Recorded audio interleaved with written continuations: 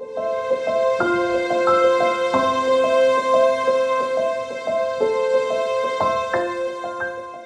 might be like me. You're over 50 and you still want to keep working. What you might not have is the confidence that you'll actually be able to do so. You might feel as though the marketplace has potentially written you off.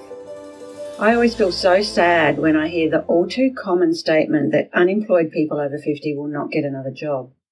I know that in most cases with the right support, it's not true. If you want to retire, that's a totally valid career choice. But it's such a pity to enter a forced retirement just because you lack the skills to persuade another employer to hire you. I'm well over 50, and I've never got the impression that my clients dismiss me because of my age. My husband's in his 60s, and he's an acknowledged international expert. If we feel we can persuade the marketplace to buy us, so can you. But as baby boomers retire and the power moves decisively to younger generations, you may need to work a bit harder to pick up your next role if you're an older worker. So what do you do?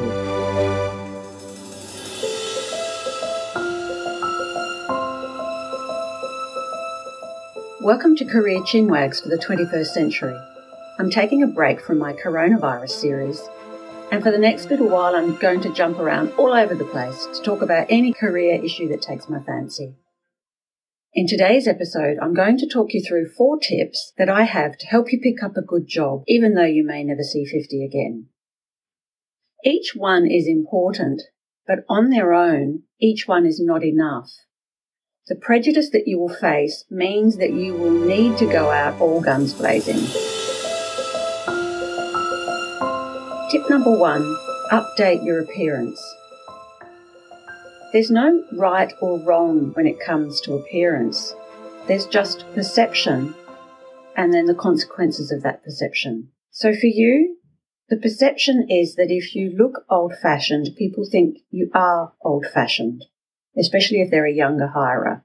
It's really important that you manage your personal appearance because not only will a younger employer perhaps think that you are resistant to change, they might think they have nothing in common with you, and they may not want to work with somebody all day who they think they have nothing in common with. They just can't imagine having a drink with you on a Friday afternoon, and so they hire somebody younger. Here are 5 things for you to consider. Firstly, think about your reality. What are the norms of the industry that you operate in? What level of seniority are you targeting? Because, for example, one of the current judgment calls for a male professional to make is, are you going to wear a suit with a tie or a suit with no tie? I can't tell you what a detailed conversation I sometimes have with my clients about that. Secondly, get a haircut and make sure you present a well-groomed image. A simple thing like tidy hair makes you look much younger.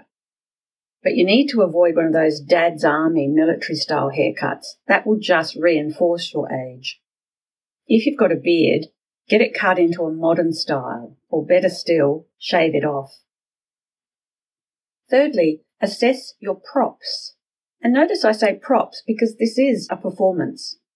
If you wear glasses, make sure that they're not old-fashioned. It really is time to throw away those horn-rimmed glasses. If you wear jewellery, aim for simple and striking pieces that present a modern image. And a strong modern image. The 4th thing to think about is to totally revamp your wardrobe. A few years ago, I worked with somebody who was over 60, and he used to come in to see me with trousers under the armpit and a short-sleeve business shirt with no tie, and it made him look 70. At my suggestion, he went out and bought a modern suit, and he just looked amazing. It totally changed the image that he conveyed. Use the shirt to show some personality. And whatever you do, don't go for a boring white one, especially if you're not going to be wearing a tie. Speaking of ties, I recently spent 20 minutes looking at the tie of an older client who I had thought would be a very smart dresser. It was a muddy brown colour and had a dense pattern of lambs and wolves, believe it or not. I eventually got my courage up and told him he couldn't wear it, and he was really surprised. And luckily for me, he told me at our next meeting that his wife totally agreed with me. On the whole, I think clean lines work best. find an outfit that's just slightly edgy and one that makes an appropriate for your marketplace statement. That way you'll look stylish and up to date. If you need to buy something new, go to a shop when it's quiet. Say that you're buying clothes for an interview. They'll know what to do. And the fifth thing to think about is to check whether your marketplace is so competitive that you need to cover micro appearance issues. At the most formal end of the market, you may even be assessed on what type of watch you wear.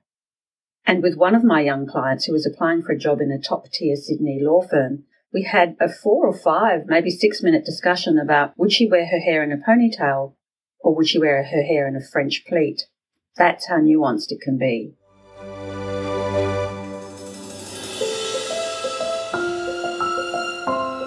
All right, so you've covered off your appearance. Tip number 2 is to create a strong online presence. LinkedIn is very important. So the first thing is to make sure that you have a profile. You can guarantee that when you apply for a job, they will immediately check your LinkedIn profile. And the conclusion that they will come to, if an older worker is not on LinkedIn, is that that person is a dinosaur. And people don't hire dinosaurs. Make sure that your profile sells you well. I'm not going to go into details here. There's lots of really good blogs out there that will advise you on how to set up a good profile. But briefly, present an up-to-date image. There's so many bad photos out there on LinkedIn that if yours is good, it's a real advantage. Either get a professional to take a photo, or if you don't want to or can't afford to, take at least 50 or so shots, because one of them's got to be good. And the general basics of a photo is to have your torso facing in one direction and your face facing slightly away from your torso. And that way you don't get that mugshot look or that deer in startled headlights or startled deer in headlights look. It shouldn't be a casual shot. I shouldn't see somebody's arm around your shoulder with the rest of their body cut off. And obviously not in a pub or sitting in a restaurant. There should be nobody else in the image. The second thing, once you've got your profile up to date, is that you need to post once a week. And the way to do it is to find interesting, relevant articles. You can choose either to post technical articles or you can post general leadership articles. I think the best bet is to post technical articles, certainly in the first instance. And you need to introduce the article with some nice, lively language so that people can read your introduction and decide whether it's worth them reading the article or not. Thirdly, still on LinkedIn, obviously, publish third-party testimonials. So what I mean by testimonials is recommendations on LinkedIn. Be brave. I can remember years ago crafting an email on LinkedIn, hating doing it. My email went something like, I'm overcoming my Adelaide conservatism and reluctantly asking you to comment on our work together. And that was my way of saying to the other person, look, I'm not doing this because I want to big note myself. I'm doing this because this is important professionally for me. You need at least 6, because I think Australians in particular are very cynical, and if they look at some recommendations and there's only 1 or 2, their instinctive response would be, look, I'm sure we could all find somebody to say nice things about us. Whereas as soon as you've got 6 or more, they have their own weightiness, they have their own credibility. When I go on a sales visit, if I remember, I will end the sales visit by saying, have a look at my recommendations on LinkedIn. That should give you a feeling of comfort of how well regarded our organisation is in the marketplace here. Now, obviously, you wouldn't say that at the end of an interview. You don't need to say that because, as I said earlier, you can guarantee they will go and look at your LinkedIn profile and check out everything about you.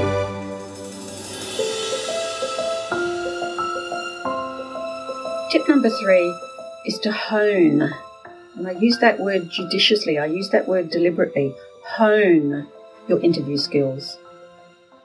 Of course, for anybody, interview performance can make the difference between job and no job, but it's much more important for older workers because often, as soon as you walk into the interview room, the prospective employer's antennae are on high alert. They start with a totally negative perception because of your age, and then it's up to you to give them reasons to hire you. So you have to work a lot harder. Start your campaign, and it is a campaign, to sharpen your interview skills as soon as possible. If you've been behaving a certain way for a long time, it might take you some months to improve your interview persona and to change entrenched responses that you may have. I worked with a senior HR director who used the word personnel instead of staff or employees. That word hasn't been acceptable for decades now, but she just didn't realise it. She sounded like somebody stuck in the 1980s. That word in itself, linked to her age, would be enough to ensure that she didn't get hired. So let's look at what you need to be careful of with your interview performance. Firstly, you need to send a message that you are flexible and strategic. People automatically think that older workers are resistant to change, so you need to deal with this. If their first question is, tell us a little bit about yourself, make sure that you paint a picture of being comfortable with and even promoting change. When they go on to ask the standard behavioural questions like, give us an example of customer service or give us an example of problem solving, give examples of you accepting or promoting workplace change in your answers. Make sure you do this early on in the interview. So if you can establish early on in the interview that you are flexible and strategic, they can just relax then and start to actually listen to what you say because you've allayed their fears. The second thing to think about is to demonstrate enthusiasm and energy. People often assume that older people have less energy. So both your voice and your responses to interview questions need to be lively and upbeat. I'm not sure if you realise, but people say about 38% of the impression we make on strangers comes from our voice. So make sure there's light and shade in your voice. Make sure you use gestures as you speak and don't just sit there with your hands in your lap. The third point, think about providing evidence that your technical and IT skills are up to date. Don't miss out on a job because you've fallen behind with mainstream technology. There's plenty of support out there, and I've written about this often in my blogs. And then make sure in the interview that you talk about your IT skills with specific examples. Again, early on in the interview so that they can just relax and not think that you're going to be a Luddite. What a great word that is, Luddite. Fourthly, construct your answers to sound like somebody normal and sensible. Your language needs to be natural and not too formal. I call it coffee shop talk. Sometimes when I'm working with somebody, if I think they're overly formal, I'll say, would you talk to me like that in a coffee shop if we were having a coffee? And if the answer is no, then you need to eliminate that sort of language from your interview performance. You want the listener to think, I'd like to work with her, she sounds nice. Really, I guess what I'm talking about is you just want them to relax about you. Finally, practice, practice, practice. I say this so many times, I'm sure I'm so boring. And your practice needs to be out loud. We're all great in our head with interview answers, and then something disastrous happens when words come out past our voice box. So you need to practice out loud. Film yourself on your camera on your phone as you practice complete answers to various interview questions. I know it's embarrassing, but it's amazing what you see when you play it back. The final tip number 4, is perhaps the most important of all the tips. Make sure that you can get access to emotional and strategic support. Everyone needs someone to help them through a job search campaign. It's one of the reasons an organisation asks us to work with their employees when their roles have been made redundant. And much of my work is helping a person overcome their doubts or to help them see what is possible rather than what isn't. Almost everybody says they're going to struggle to get a job because they hear such doom and gloom everywhere. And once we're at the job interview stage, I often need to boost their confidence that now they've done their practice, they're a great chance to pick up that role. There's also a danger that you fall into the trap of believing that you missed out on a role because of your age, when it's often a very different reason. I gave a few tips recently to one of my acquaintances in relation to interviews. She had quite an odd, awkward manner. She missed out on 2 jobs and she put it down to ageism. Then she got an interview through a former colleague She nearly missed out on that job as well, and her colleague had to do a lot of work to persuade his firm to hire her. It wasn't her age at all, it was her poor interview technique. So find somebody to help counter negative fears and thought patterns, and to assist you to find ways to manage your demeanour. You'll need their support to counter that nasty little voice in your head that pipes up when things go wrong. You know, the one that says, well, nobody's going to hire me anyway because I'm too old. Secondly, find an optimistic problem solver to help you uncover opportunities that you may not see. You need a glass half full person, especially if you're not naturally one. They can also help you to focus on strategic job search activities. It's human nature to do the easy tasks in job search, but they're not usually the best activities to actually get a job. You need someone to help keep you on the straight and narrow. And finally, read blogs every day. They only take about 2 or 3 minutes, but they're so useful. I find one of 3 things happens when I read a blog. It either reminds me of a bad habit that I've got and helps me in my efforts to overcome that bad habit. Secondly, it might give me tips as to best practice, which of course is valuable. Thirdly, I will occasionally read a blog which inspires me. Now, on our company Facebook page, I find great career articles from all around the world. I don't just post my stuff. These articles are not just about job search, they're about how to be happy at work, how to thrive at work. And so if you don't know where to go, just go to my Facebook page. It won't cost you anything and you'll find some great resources. And I post tips and I post quotes to try and keep people's spirits up, because most of the issues are actually in a person's mind as to whether they're going to succeed or not. So if I summarise today's session, it's about dropping the negativity about ageism. This message about over 50s, and now it's over 60s, has been with us ever since I started working in the area of career transition many years ago now. Almost the first thing an older worker would say to me was, I know I'm not going to be able to get another job at my age. This was during the early 2000s when the Adelaide market was just awful. Back then, it was generally true that the corporate world had a definite bias against older workers, and yet my clients found work. Even in the current marketplace, I can think of none of my clients where their age is an issue. So find someone you can trust to alert you to any changes you may need to make, and then get started. Now, I still haven't done many podcasts. I think I'm up to podcast number 10. And I don't know about my reviews, and I don't know how many subscribers I've got, but I suspect it's not that many. So if you like what you've heard, I'd love it if you could share this podcast or leave a review.